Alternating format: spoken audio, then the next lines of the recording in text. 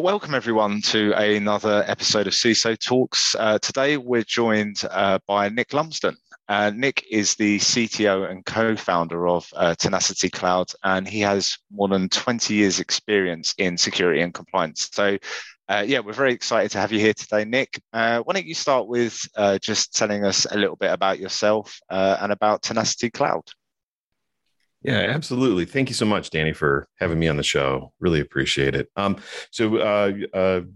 Tenacity Cloud is really born out of my experiences, myself, my business partner, Jason, our experiences in managing security and compliance in infrastructure stacks through the past 20 years. The same problems have persisted over and over. And public cloud really afforded us the opportunity to solve some of them. As hardware became software, suddenly security problems turn into big data problems, and we've approached the foundational security problem from that perspective of turning into big data, gather insight, analyze the data, gather insight, and help users actually prioritize the things that need to get done that are the massive risks that lead to exposure at some point. So. Myself, I think you did a good introduction. I'm just happy to be here. Great. Yeah, well, again, Nick, it's great to have you here. Let's start right at the beginning. Let's start with foundational security. I think where we really need to start is understanding why it's so hard to get it right. And the operational realities of cybersecurity, really. So, we talk about organizations that have spent a lot of time building and running highly secure infrastructures. Why do you think it's so hard to get it right? And why do we see kind of breaches and attacks all over the news, even today? Yeah, I think, this is one of those persistent problems that it feels like, we should have solved this by now. And there's a number of factors that contribute. And I think, I think your audience will identify with some, if not all of these. And start with the most obvious. It's in the news all the time, is just the staffing shortages and the amount of overwork on, IT and cybersecurity staff. That's number one.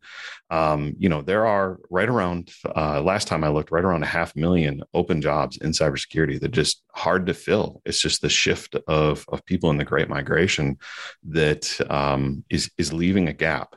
And, as we've all experienced, when folks are, have more on their plate than they can consume, then there are important things that slip through the cracks. It's unfortunate, but that is part of the reality. I think there's other realities here. Our rate of change in technology has gone from 20 years ago, it was quarterly, maybe monthly was aggressive. And now we're making dozens, if not hundreds of changes a day. And every change introduces risk. It's not to say you shouldn't make changes. Absolutely, you should make changes because it's important, both from a business strategic perspective, but also from just the perspective of change is also how you remediate issues. But, that rate of change can lead to all sorts of visibility issues where you just don't have insight into necessarily all the nuance of the impact a change has in an infrastructure. And this leads to things like sprawl, where orphaned and abandoned resources crop up. You don't necessarily know about them, and they create attack surface. And that attack, that's unfortunately, that's unmanaged attack surface, right? That's not even well protected attack surface. That can be, that could be storage resources or even instance resources that are just hanging out, sometimes for months and years before someone finds them and remediates that. I think there's a number of other factors we could touch on, from, kind of business priorities, investment in cybersecurity, things like alert fatigue and in our own human behaviors that are sort of modified through seeing that noise in the system and getting overwhelmed with the number of tools we're using. But, happy to touch on any of those that we want to dig deeper. Yeah, I think from our perspective, it's really about understanding risk and where to and how to prioritize those risks. And obviously, you mentioned there alert fatigue, and we've got all of these different solutions. A lot of the time working in silo and pumping out all of these alerts and notifications and trying to make us aware. And then we just get to the point where it's very hard to see it's very hard to kind of identify the alerts or notifications that are actually giving us any kind of meaningful information about any identifiable risk. What are your kind of thoughts on that?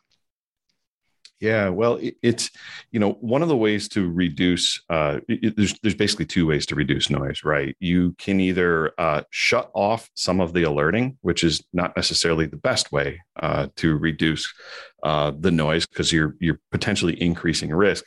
The other is to remediate and try to get configuration right, or minimize your attack surface right. If you can minimize what you have to watch, you will necessarily reduce the amount of noise in the system.